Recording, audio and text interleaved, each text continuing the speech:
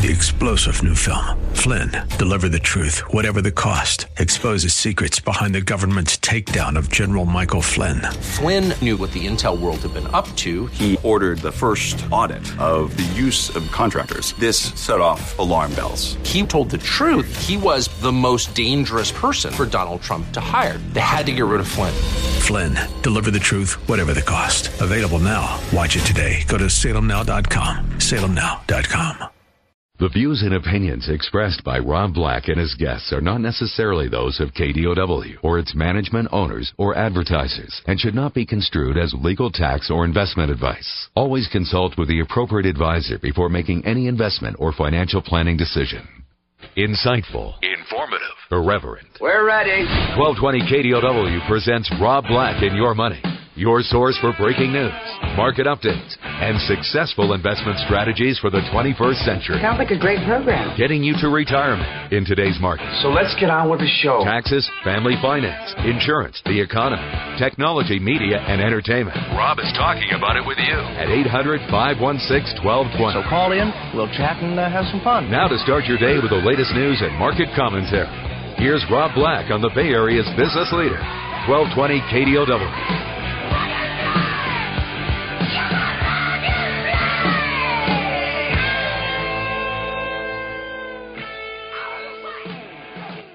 Welcome in. Rob Black, talking all things financial, money, investing more, wealth creation, wealth preservation, assets under management, liabilities, insurance, goals, financial goals, getting married, anything that's on your mind we can talk about because it's all financially tied together. It really, truly is. Let's bring in CFP Chad Burton. CFP is an accreditation that I respect enormously, standing for Certified Financial Planner. How are you, Mr. Burton? Doing well. How about you? Doing good. Thanks for asking. All I can say is doing well. RSUs. One thing in the financial media world or the financial world is there's a lot of terms that people just don't understand. What do we need to know about RSUs? Well, especially when, certain companies have run up in value and people start to get over-allocated stocks, one of the best way to figure out which ones to sell first are to understand what you have. And the most common type of grant these days is an RSU, which is restricted share units. And the best way to think about them is it's a deferred cash bonus that's paid to you in phantom stock. Okay, so it's the company's basically saying if you stick around for these time periods, we're going to pay you more cash, but we're going to use our stock as currency to do that. Okay. So the problem is that people still think in the terms of the older stock options, which have leverage, which have certain tax kind of tricks and things like that with incentive stock options that I've talked about. RSUs, not so much. So you got to think of RSUs as a deferred cash bonus that's paid with stock as the currency from the company. Okay. Going on a little bit further more about RSUs. When you create that wealth, like I own a lot of Apple, and it's probably too much Apple. What percentage of restricted stock options would you say is a good idea versus bad idea? Well, as you get closer and closer to retirement, you don't want to have more than 4 or 5% in any one company's stock because Gotcha. if you have that much in that company stock and it happens to go through a horrible period in time, companies go through cycles. The companies like IBM going through a big restructuring.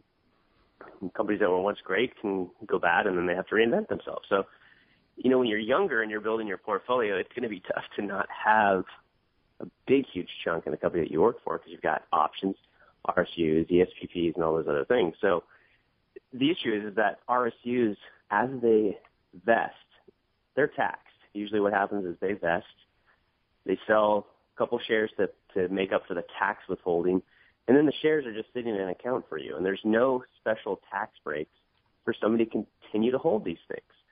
So if you already have a lot of money in your company's stock, those are the first shares that you look at selling immediately after they vest because there's no tricks like there are with ISOs. There's no leverage like there is with non-qualified stock options and incentive stock options. They're just there, sitting there. So if you're already overweight in your company's stock that you work for, as they vest, sell them and diversify yourself. How about tax treatment of RSUs? Well, like I just said, it's as they vest, they are taxable, 100% taxable. Okay. So sell them right after they vest. And the biggest thing with the tax issues is make sure you bring your options into your CPA. And I'm not talking about you do your tax return. I'm talking about this time of year. I always try to encourage people in the fourth quarter of the year to go meet with their tax advisor, their financial advisor, run some modeling. And part of that modeling is what's your vesting schedule of your various types of options, whether it's RSUs, ISOs, or non-quals.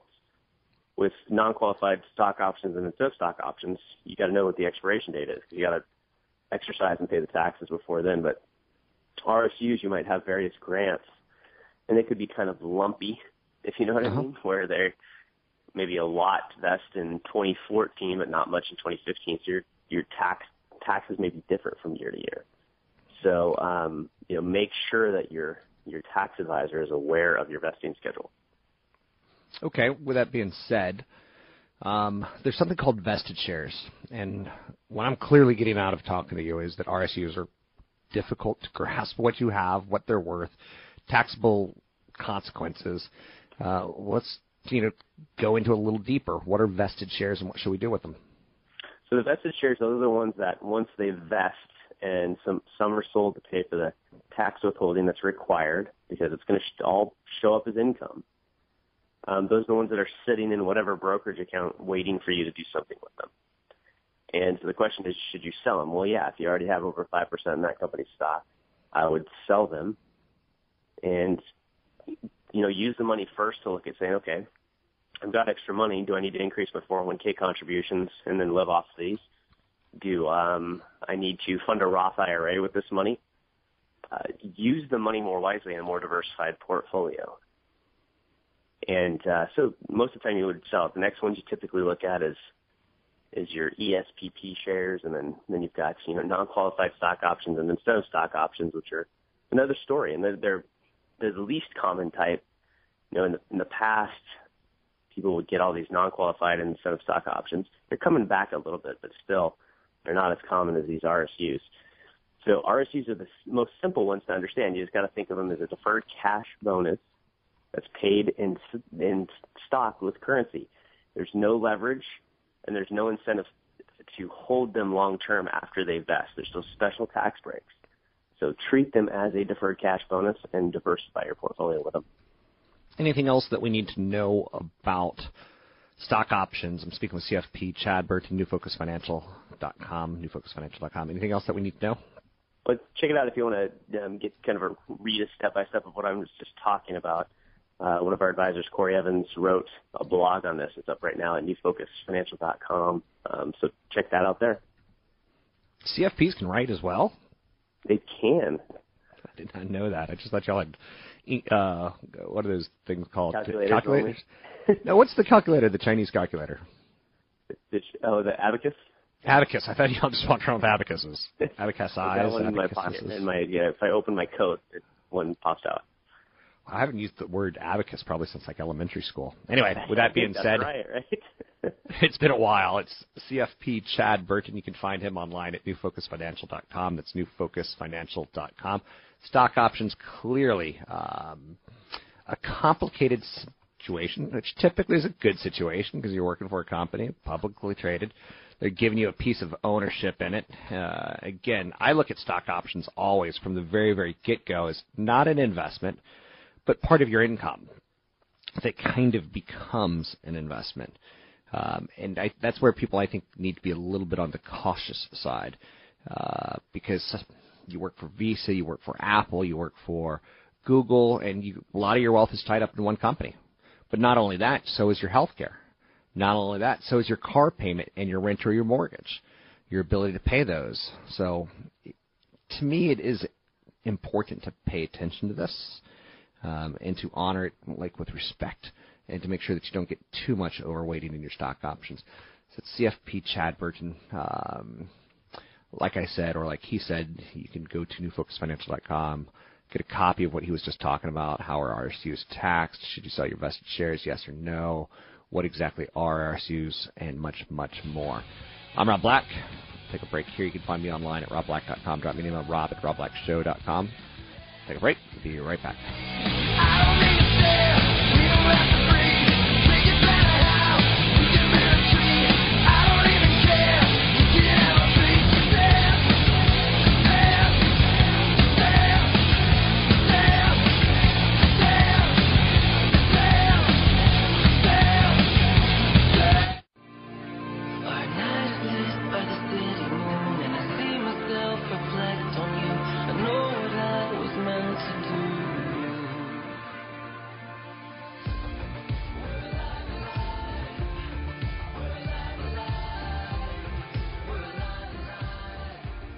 Fewer Americans filed for jobless benefits in the last 4 weeks.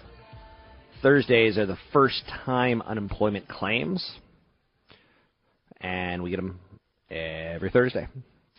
First Friday of the month, we get employment numbers. First Friday of every month. So we won't get one of those numbers again until next Friday. Halloween falls on a Friday. What's interesting about Halloween falling on a Friday, Hollywood is distraught over it, because what night do you go to the movies? Typically Friday and Saturday nights. And they're not having a very good year. So the 4-week average of jobless claims, a less volatile measure, fell to 281,000 in the period ended October 25th. That's the lowest level since March 2000. Compared with the prior week, applications for benefits rose by 3,000 to 287,000. So 281,000, really good number. Claims are running at the lowest level in years, and that's encouraging news. So when you hear about horrible things in the world, just note that claims and employment probably trumps that. Let's talk a little real estate. Let's welcome in Tony Mendez. Tony and I go way back. He's someone that I trust. He's someone I've done loans with in the past. He is my lender. You can find him online at BayAreaLoanSource.com. That's BayAreaLoanSource.com. I am in my world of the stock market, of companies and picking stocks and the economy and interest rates as tied towards borrowing costs for corporations. You, on the other hand, see things a little bit differently. I don't see everything you see. And like an FHA loan, I don't even know what it is. What is it? Federal Housing Administration. Okay. It was started back in the 40s to help them and low credit borrowers get into housing. It was an initiative, and it's still around. It's now slowly becoming, or fast becoming, the new subprime. Subprime is gone. Those are those tricky loans, the stated income, interest only, and neg-am loans. FHA kind of replaced that. It's also a low down payment program. You can put as little as 3.5%, all the way to $729,000 loan here in the Bay Area. So it's a tool that people use when they have a lower income, lower credit scores, and lower down payment. It's not always the best tool to get into real estate, especially if the market's going to be flat, or you think your job might go away sometime soon, or you might decrease income or lose some income from a family member if they have a child, for example. But there are some advantages to it. You can get gift money from a couple other places. You can have non-occupant co-borrowers, meaning you can have your parents help you co-sign. Wait. Let's do the first one first. Gift money. What is gift money, and how does it tie to an FHA loan, and why is that a good thing? Gift money is gift from a family member, for example. And you can do that in most cases with Fannie Mae and Freddie Mac, your regular conventional loans. But all of the gift can come from your family as opposed to having it to put in a 5 or 10% in the Fannie Mae or Freddie Mac. Gifts are a good thing, I think, and it's a way that families help each other out. But it's still my goal that no matter what I do in a real estate transaction, I always try to get 20%, because the extra down payment that you put in is going to get rid of that mortgage insurance. And it's all about the rate of return. FHA has a high mortgage insurance, and this is the con to FHA. Is not the con meaning it's a scam. It's the pro and con. Is mortgage insurance for FHA has gone up year over year over year since 2006. It's over 1.25% right now on a monthly basis, and that's planning on going up again. And they're about to change the rule about keeping your mortgage insurance for 5 years and then being able to eliminate it once you hit 78%. It's called now life mortgage insurance, life of the loan mortgage insurance. So it's becoming a lot more expensive to use FHA. It has regained popularity recently, but it's probably going to go away. FHA has been having some trouble keeping their balance sheet straight. Okay. Now, let's talk a little bit FHA. That's a product. I don't know it. I trust that people like you know all the products out there. You one time showed me something called Loan Sifter that you punch in someone's name, address, income, and it basically starts telling you, who will loan this person how much money. Do I need to know about FHA, or do I just need a good lender who knows about all the programs out there? If you're in a product, buying a house or refinancing, and your loan amount is conforming, meaning it conforms to Fannie Mae or Freddie Mac, and you have at least 10% equity, you don't need an FHA loan. You'll still get a mortgage insurance, but it'll be a lot less lowering, but your rate might be a little higher. But your mortgage insurance will drop off at a certain point as opposed to FHA. I think if you were to do normal payments on a 3.5% down, you're looking at over 7 to 8 years of keeping mortgage insurance, as opposed to somebody who gets bonuses. Let's say you're looking at the difference between an FHA and a conventional, and you have 10% down. Should you use FHA or should you use a conventional? I'd use conventional if you had a way to get that loan balance below 80% of the original appraised value, because your MI will drop off. FHA, you have to keep it a minimum of 5 years. The new proposal will make you keep it for the life of the loan. Yeah. Like I said when we started this segment, there's some things that I don't know. I'm actually kind of glad I don't know all those thoughts on FHA. I get the low down payment. I get the rate same as a conventional, but it's too much for me to retain. I'll give you a reason why you'd want to use FHA. If your credit score was 640, you're going to have a much higher rate if you use a conventional. But FHA has a flat rate for whether you have a 640 or an 800 score. So that's another reason to use FHA. Got it. That's Tony Mendez with BayAreaLoanSource.com. If you're shopping for a home, you're going to need to shop for a loan. Contact him at BayAreaLoanSource.com. And I'm Rob Black. Visa shares jump as earnings beat expectations. MasterCard's numbers beat expectations. It's interesting because we kind of live in that world where we continue to see things like Apple Pay, and we're like, what's the world of, what's that mean to Visa? And Square and PayPal. And we keep hearing about a cashless society. And I think Visa and MasterCard still seem to be right at the center of it in a perfect position. I like both stocks for the long-term patient investor. Never, ever for a short-term trade. Unless, the market pulls back 30%, then maybe you can pull off a trade. But that's the kind of company that I like to have on a shopping list. Visa's profit fell about 10% in the fiscal fourth quarter, weighed down by one-time litigation expenses. It's the one-time litigation expenses which Wall Street can see beyond. Visa's results are closely watched because they could also be a window into the buying habits and financial health of consumers. And ultimately, they are the world's largest processor of debit and credit card payments. So they said the payments on its systems are as 11% to $1.2 trillion in the last 3 months, July through September. So Visa reported earnings of about $1.07 billion. Long after Apple loses its luster, I still think we'll have companies like Visa and Bank of America and Wells Fargo doing what they do. And am I predicting Apple to lose their luster? I'm not. But maybe at some point, for sure. There's been personal consumer technology companies that, were short-term fads. Apple, it's a long-term play, but could they become kind of a Sony? Absolutely. Do we see it on the horizon at this point in time? No. All it takes is one breakout product for a company to start stealing market share. Fortunately for Apple, they're still taking from companies like Microsoft. I'm Rob Black. You can find me online at robblack.com. It's robblack.com.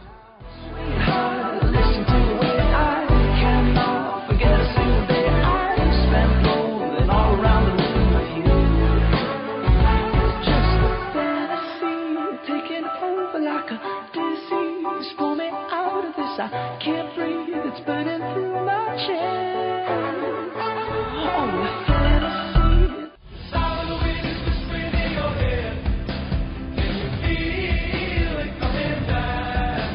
To the one that won't keep running till we're there. We're coming home now. We're coming home now.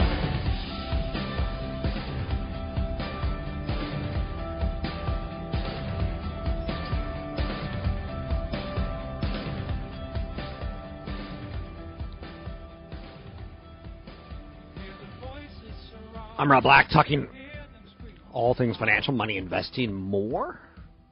Already talked a little bit about Visa's numbers and MasterCard's numbers. Let's bring in special guest Ross Kenneth Erkin from MainStreet.com, affiliated with TheStreet.com as well. Mr. Erkin, how are you? Good. Thanks so much for having me.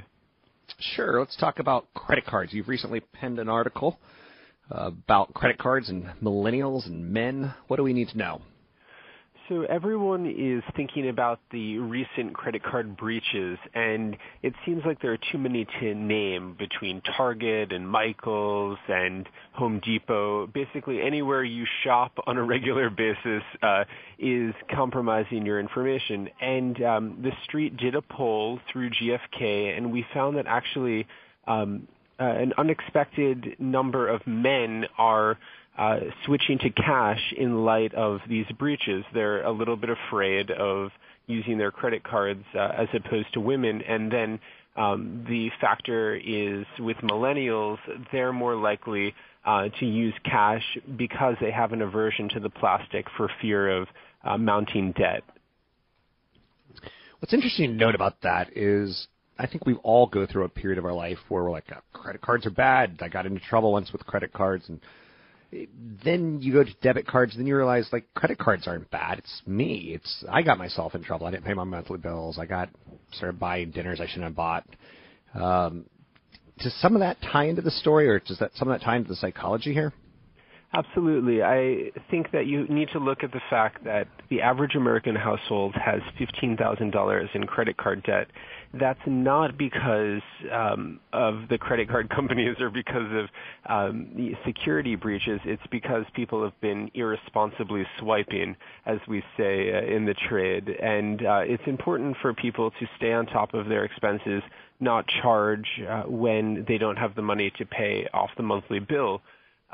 But I think that men who maybe stereotypically are more obstinate in their spending habits are switching to cash because they see this fear, they have a hunter-gatherer mentality, and they want to protect the household. So if you already have this piece of plastic that has kind of a fraught history with credit card debt, et cetera, and people start to see that it's becoming more problematic, they're going to gravitate more toward a secure, non-identity-based form of payment, cash. Now, you're talking about men being the hunter-gatherers and obviously trying to protect the family, but credit cards are a great way of protecting. They offer wonderful perks and benefits against fraud and against guarantees and warranties on things that you buy. And yet, again, we're skipping over that because of the headline news.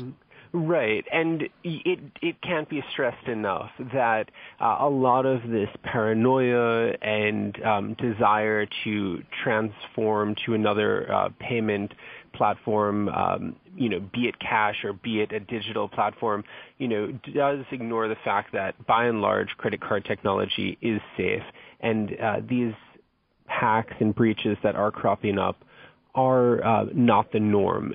So what people can do is, continue getting the benefits, continue to charge on your card and, check your statements. Make sure you're checking your free annual credit report and going into your, especially during the holiday season, going into your online statement for your credit card perhaps every day or at least multiple times a week to make sure that you don't have any erroneous charges and to make sure that everything's in order. What we stressed from this survey is that, look, 2/3 of Americans are very afraid or at least somewhat scared of all the news and headlines and brouhaha surrounding credit cards, but more often than not, that a little bit of paranoia is unnecessary if you're taking the responsible steps. Another step you could take is I've got my credit cards all linked in to text me anytime there's a purchase of over $200, things like that. And I have Credit Karma, which is an app that will email you or text you if you open up any new lines of credit. So I'm kind of with you. It seems like there's a lot of people who are fearful for not bad reasons, but just overly fearful. It's true. The other element that I would add to this wrinkle is just that the U.S. is behind in credit card technology. We don't have the pin and chip cards that basically every other developed country in the world has. And that does put our technology, the magnetic stripe, at a disadvantage, but it still is a relatively secure mechanism. Now, how about Apple Pay? You know, I remember in the 1870s, you didn't legally have to wear a seatbelt, and when they forced you to wear a seatbelt, people were in an uproar, and it took a while to get used to. How long is it going to take for us to get used to Apple Pay? It's very difficult to say. The naysayers of the digital wallet predict, decades from now, and others are more bullish on widespread adoption of the digital wallet just because think of the convenience of leaving the house without a purse, without a wallet, and just having everything you need in one platform that is secure. And that's kind of the value proposition that Apple is trying to promote. The difficulty is that people are a little bit afraid still with this anxiety over a new form of payment. We're slow adopters, and especially when it comes to a new form of payment. So I don't think that we're going to see this form really take off before 2020. But, the numbers point to the fact that it's very, very popular or increasingly popular, even though 20% of Americans in the Streets poll said they'd be likely to switch over to a digital platform. Anything else in your article, Mr. Erkin, that you think we should highlight? Anything left to hit upon? Well, just in the vein of Apple Pay, the actual encryption that it provides, where it's basically isolating each payment from your personal information, is unique, and that's something a credit card doesn't provide. So it is a little bit of a catch-22 here. We're afraid of adopting a technology that is more secure because we're afraid of the actual technology and its own security. So, it is a vicious circle, and I think through inertia and through education, consumers will get comfortable with the idea of doing more things digitally. Thanks very much. That is the one, the only Street.com's and MainStreet.com's Ross Kenneth Erkin. Too scared to use credit cards? Men and millennials pay without cash is his newest article. Credit cards are a big part of our financial picture. Very, very important to use them correctly, to not get in over your head, but also not to be fearful. I was a little bit surprised, and not like in a leery kind of way, but, men 18 to 24 years old, would use cash. 61% would use cash over, charging if they could. 66% of all consumers are concerned that their information will be stolen. It probably already has been. 61% of women, 71% of men. So it's odd to me that this is more of a masculine thing than a feminine thing, but women are programmed to be optimal, efficiency, focusing on maintaining the, hearth and the health of their children. Women, on the other hand, the caretakers, raise the babies, Men hunt food, shop. We both do, don't we? So I only see people pay with credit, but I'm surprised. Clearly, I'm not seeing what the rest of the world is seeing. Anyhow, San Francisco, the city by the bay. It's arguably one of the hottest real estate markets in the nation, fueled by the tech economy. It has a very limited supply of homes. It's tough to build homes here.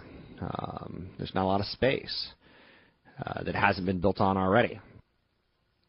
Fierce competition is the result of trying to get a home when there's not that many homes for sale. Have things cooled a little bit recently. Properties that are still priced right, they move in 10 to 12 days.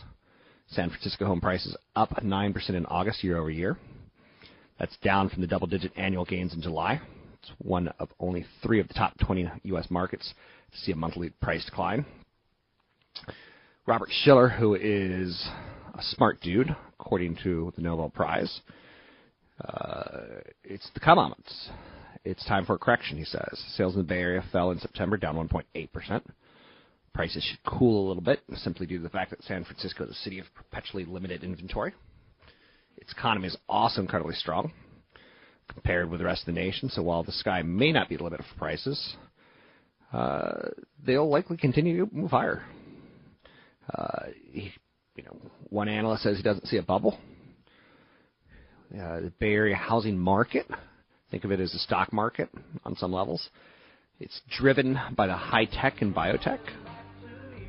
And until you see high tech and biotech collapse, you're probably not going to see housing collapse. They are linked at the side. You can find me online, robblack.com.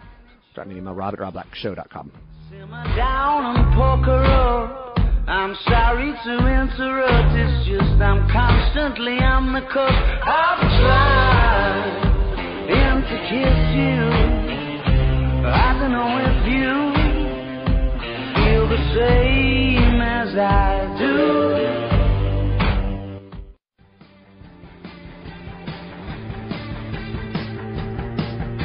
When I can't find the way to reach you, my love,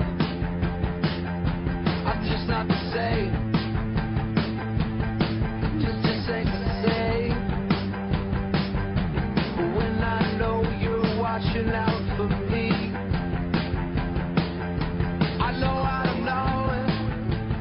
I can see what matters, and I got nothing to lose but darkness and shadows. Got nothing to lose but. Market definitely feels a little bit batty, which is apropos with Halloween just a day away.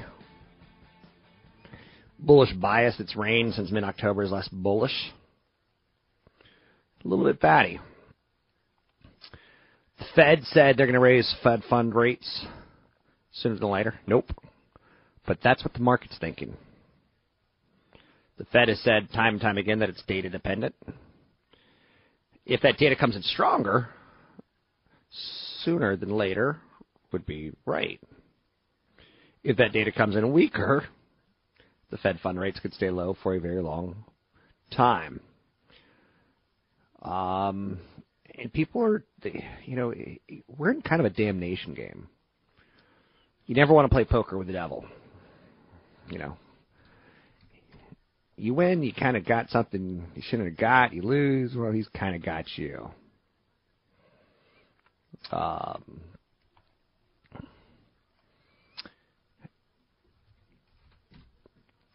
Taking a look at yesterday, the Federal Reserve came out with their commentary that they're ending quantitative easing.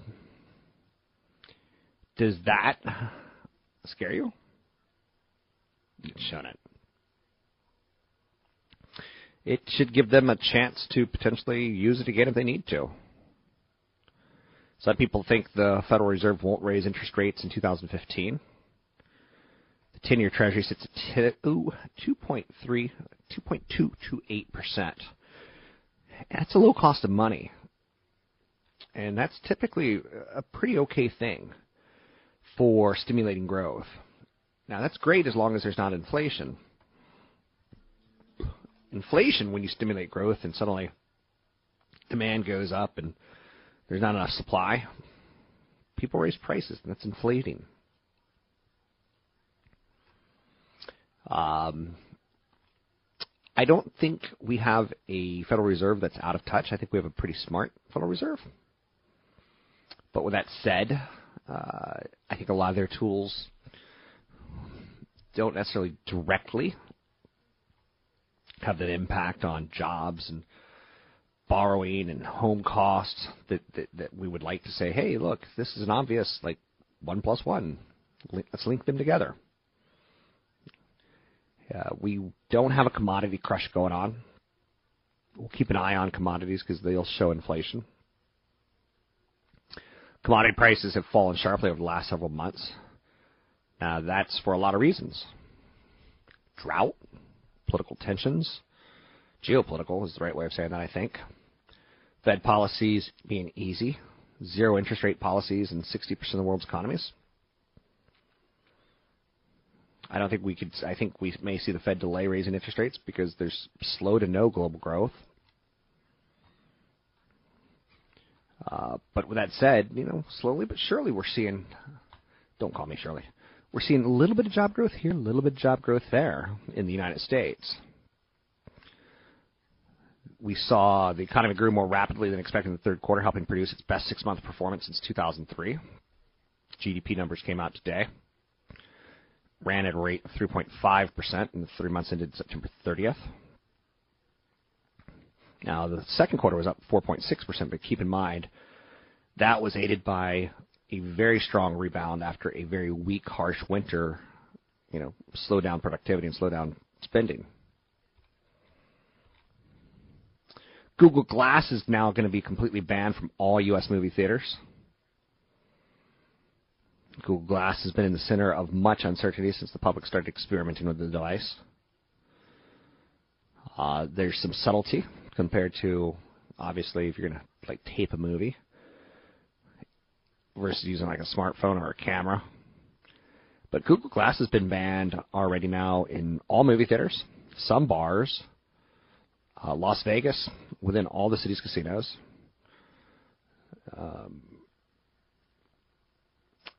It's interesting. I don't see myself being a Google Glass kind of guy, ever. Those are famous last words, right? I'm going to be that douchey-looking dude with Google Glass on tomorrow, the day after. I said, I don't see myself with those. Never, ever, never. Then again, I don't see myself with a millennial beard. Never, ever, never, ever.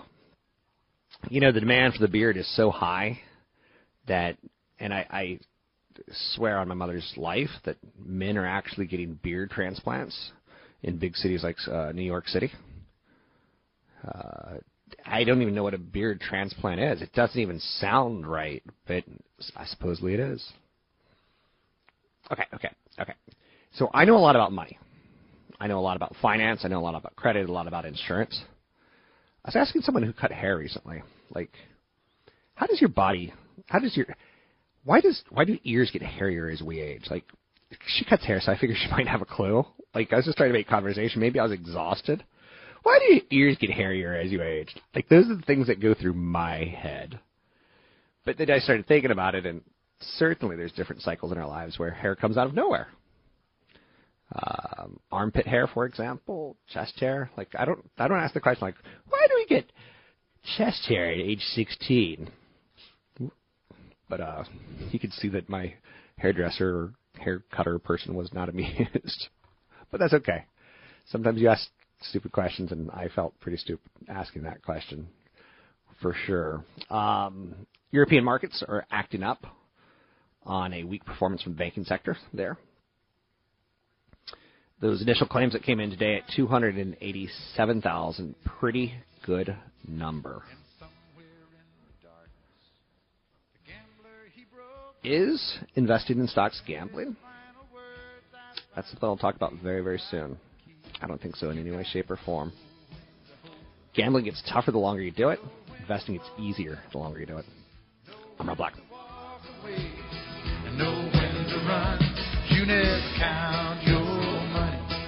When you're sitting at the table, there'll be time enough for counting. When the dealing's done, you got to know when to hold 'em. When to hold 'em. Know when to fold 'em. Know when to walk away. And know when to run. You never count your money. When you're sitting. Black shadow in the center of blue. Backtrack to center, it'll never be enough.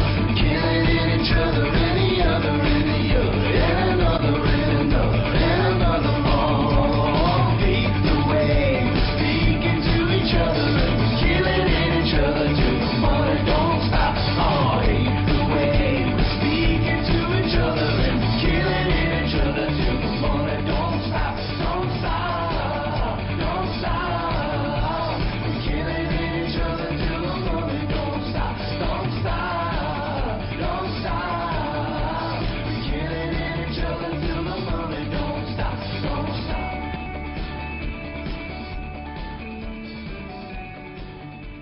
I'm Rob Black, talking all things financial, money, investing, and more. Thanks for listening to the show. Thanks for being a part of the show. I look at this, and I know this is kind of silly to say out loud, a family show. Like, I try to connect with my listeners as much as possible. I know that there is what some people would, think of as a mean character inside of me. It's a character. It's not the real me. I have to talk what I would refer to as some tough love on occasion. Is that cool? No. Not if you're on the wrong side of it. If you call in with a dumb question, I'm going to say, hey, that's pretty stupid. I've already explained today I had a dumb question for the person who cuts my hair.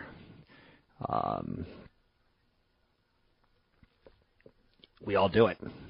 This is an area that I feel very comfortable giving advice in. So hopefully you're good with my efforts.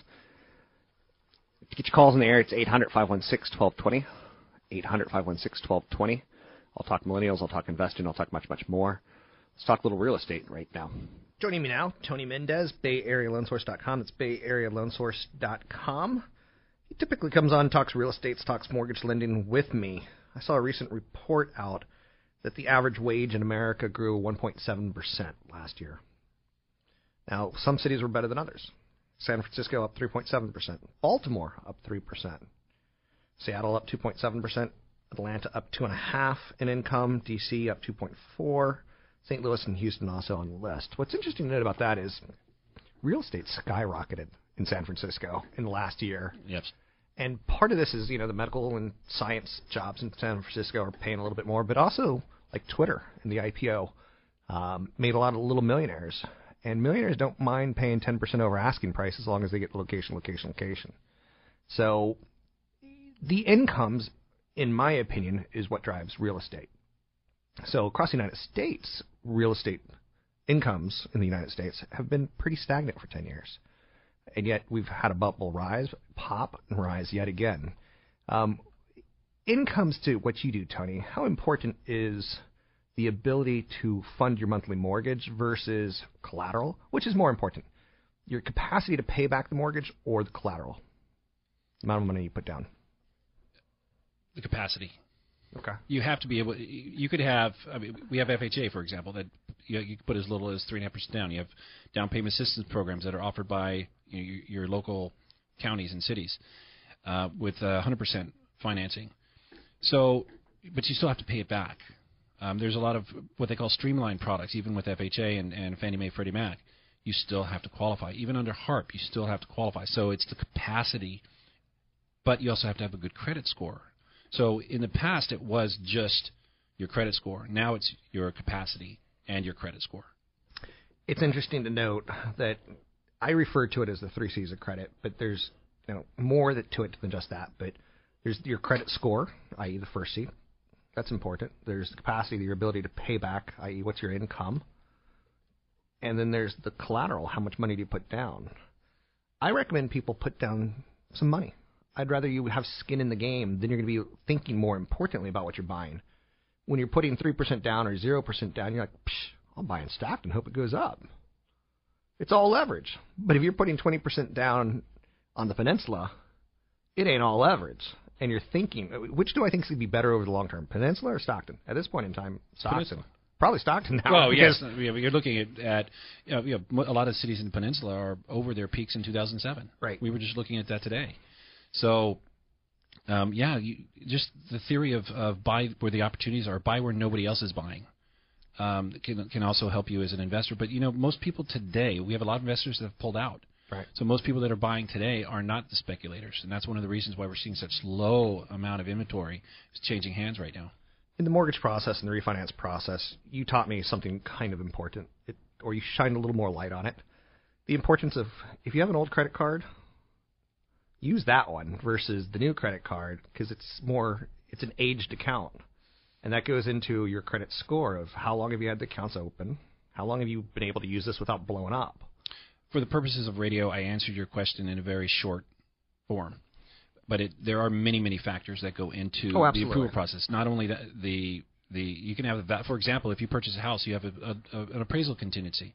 And most people think that's your value. It's not. It's the actual, the condition of that report. It's the quality of it. Your credit score. You have a great credit score, but if you don't have enough trade lines, which are those credit cards and those old credit cards that have tenure, you can't get a loan. There was one guy who had real estate transactions in the past, mortgages. He's paid off his loan. He paid off all his credit cards. They're all gone. And he had a great credit score, but he had no trade line. He can't buy a house. Yeah. And he had great income. So it's a combination of every factor and the scenario itself. Are you doing cash out? Are you buying an investment property? Is it a second home? Is it a condo? Is the condo in litigation? Then you have to change transactions. Is it at a higher rate? Do you qualify with the debt ratio? So it's everything that goes together. Even things like if you want to show that you've got cash and your parents give you $10,000, you want to season that money. You want it in that bank account for 3, 4, 5, 6 months and not 30 days. Because it's all going to be seen. You think you're going to hide something from a mortgage lender? I can't. You can actually get gifts from family, and then FHA opens it up a little bit more. But that's true. If you have to be able to document your down payment. But the rules in general are just getting tougher, Rob. Sounds good. It's Tony Mendez. He's my mortgage lender. You can find him online at BayAreaLoanSource.com. That's BayAreaLoanSource.com. And I'm Rob Black, talking all things financial.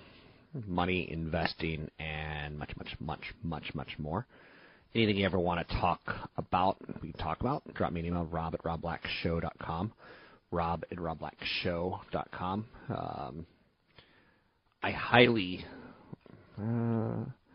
I don't want you to be afraid. I want you to become a better investor. And part of doing that is being patient. Giving yourself time to learn some of the mistakes that you are going to make. That's part of the thing, is you are going to make mistakes. All of us. Now, hopefully make the mistakes when you're younger. And I know that sounds horrible, but that's the truth. Because as you kind of learn to make these mistakes, you kind of learn to play the game correctly. The Federal Reserve yesterday said that they're going to stop quantitative easing. What's that mean? It means we may be in for a change in how to invest, but it may not be until 2016. How long will they keep rates low? I think the big change comes when they start raising rates. And I want you to be prepared as an investor for something a little bit different. I'm Rob Black. You can find me online at robblack.com. The times are tough, but I had enough with you down, with your hands facing up. What did I do so wrong? You lied and led me on. Was I your hit and run? Left for dead and now you're gone. Well, home in New York with champagne and disco, tapes from LA/San Francisco, but actually Oakland and Alameda. Your girl was in Berkeley with a communist leader. Mine was in tune with a boombox and Walkman. I was a horrible girl that was back then. Your gloves and love, the wisdom teeth are up. What you on about? I feel it in my bones. Hopefully you got to watch the World Series last night, but the best part of the World Series was after the game. You might have turned it off. The Chevy guy. The Chevy guy, if you don't know, it was the most... You have to look it up. Google Chevy guy. Madison Bumgarner wins the series MVP, and because of that, he wins a Chevy truck. And the presentation by Rick Wilde, Rick with 2 Ks, which is the most awesome name for a guitar shredder. Like, if I had a metal band, I was the shredding guitar guy, I'd definitely change my name to Rick Wild with 2 Ks. So he was a Kansas City fan, and he had to be pushed up on stage to present this truck. And it's maybe a minute long, but it is the funniest television you'll see. Like, if you fell asleep, you woke up and thought you were watching Saturday Night Live. Now, what's awesome about this is what he said. He's given the award, and he's nervous as all heck. I counted 9 ums and uhs during the 1-minute segment. At one point, I was worried he was going to have a heart attack and die right there on camera. But he was giving away the truck, and he's reading his cue cards, and the Fox reporter was just looking at him like, you gonna get through this, dude?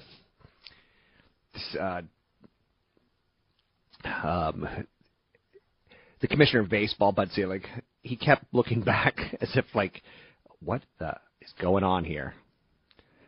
So, but Rick's famous line now is, it combines class winning and leading, technology and stuff. He already has a parody account up. And what's the best part about this is Chevy's embracing it. Good for Chevy. So Chevy's getting, and we're talking about the truck they gave away after the World Series, which is amazing. What great advertising. You'd almost think that this Rick Wilde, who could be classified as the funniest thing since Tommy Boy, Truck of the Year 2015 Chevy Colorado, Chevy tweeted out, has awesome hashtag technology and stuff. You know you want one. It does have some pretty awesome technology, internet connections and things like that. But I think what I found interesting about it is he's already got a Twitter account, and people are following him on insane levels. What a smart thing for Chevy to not yell at him about, but to totally embrace and say, this is fun. It was hilariously awkward. It shows that doing radio or television can make you nervous. But I give a lot of props to social media for appreciating this. Class-leading technology and stuff. That one's not going to be played down anytime soon. I would imagine that right now the people at Chevy are trying to think, okay, how can we get him in a Super Bowl ad? How can we do this exact thing in the Super Bowl or play off that? Because sometimes the best thing to do is to make fun of yourself. Out there today, U.S. economy grew 3.5% better than expected. That's past performance. It doesn't really mean that much to me. Tim Cook penned a piece for Bloomberg Business Week where he comes out of the closet for the first time in his professional life.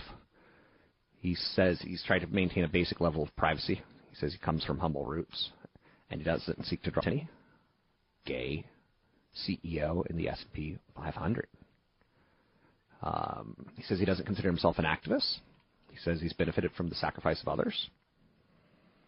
Talks about Apple being, he's fortunate that the company works for, has long been an advocate for human rights and equality. He talks about when he arrives for breakfast or his office each morning, he said he's greeted by the framed photos of Dr. King and Robert Kennedy. I don't pretend that writing this puts me in their league. All it does is allow me to look at this picture to know that I'm doing my part, however small, to help others. We have the sunlit path towards justice together, brick by brick. This is my brick. So that's interesting. No commentary from me. I'll just throw it out there and let you digest it. First openly gay CEO of an S&P 500 company. I've got a Pablo Picasso in my office, a picture of Pablo Picasso that was once in Steve Jobs' office. I acquired it in unique ways that I'm not allowed to talk about, but I look at it and every day I go, this is a piece of inspiration. You should put things around you that inspire you. I have no opinion about the nurse who's bicycling in defiance of the quarantine order. I can tell you a lot more Americans are going to die of the cold and flu this year, of other infectious diseases like tuberculosis, but no one's really talking about that. Anyhow, you can find me online at robblack.com. It's robblack.com.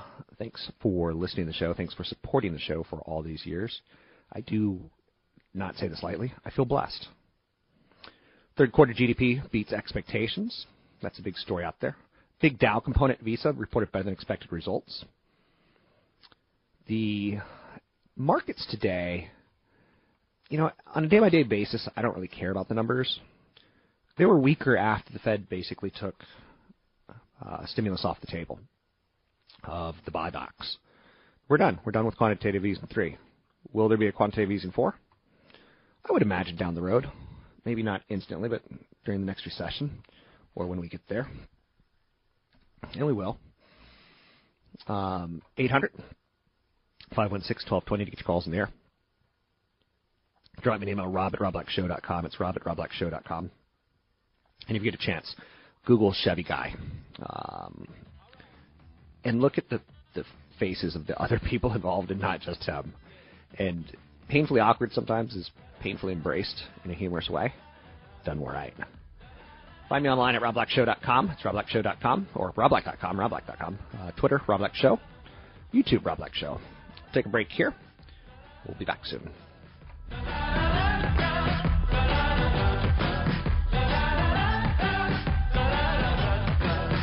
The views and opinions expressed by Rob Black and his guests are not necessarily those of the Wall Street Business Network, this station, its management, owners, or advertisers, and should not be construed as legal, tax, or investment advice. Always consult with the appropriate advisor before making any investment or financial planning decision. 3-star General Michael J. Flynn, head of the Pentagon Intelligence Agency, knew all the government's dirty secrets. He was one of the most respected generals in the military. Flynn knew what the intel world had been up to. He understood its funding. He ordered the first audit of the use of contractors. This set off alarm bells. The explosive new documentary, Flynn, Deliver the Truth, Whatever the Cost, uncovers the facts behind this scandal. Flynn told the truth. He was the most dangerous person for Donald Trump to hire. I find out the worst enemy that I'm going to face in my life is right here in America. They took my assessment and they wanted me to change it. And I was like, I'm not changing it. They had to get rid of Flynn.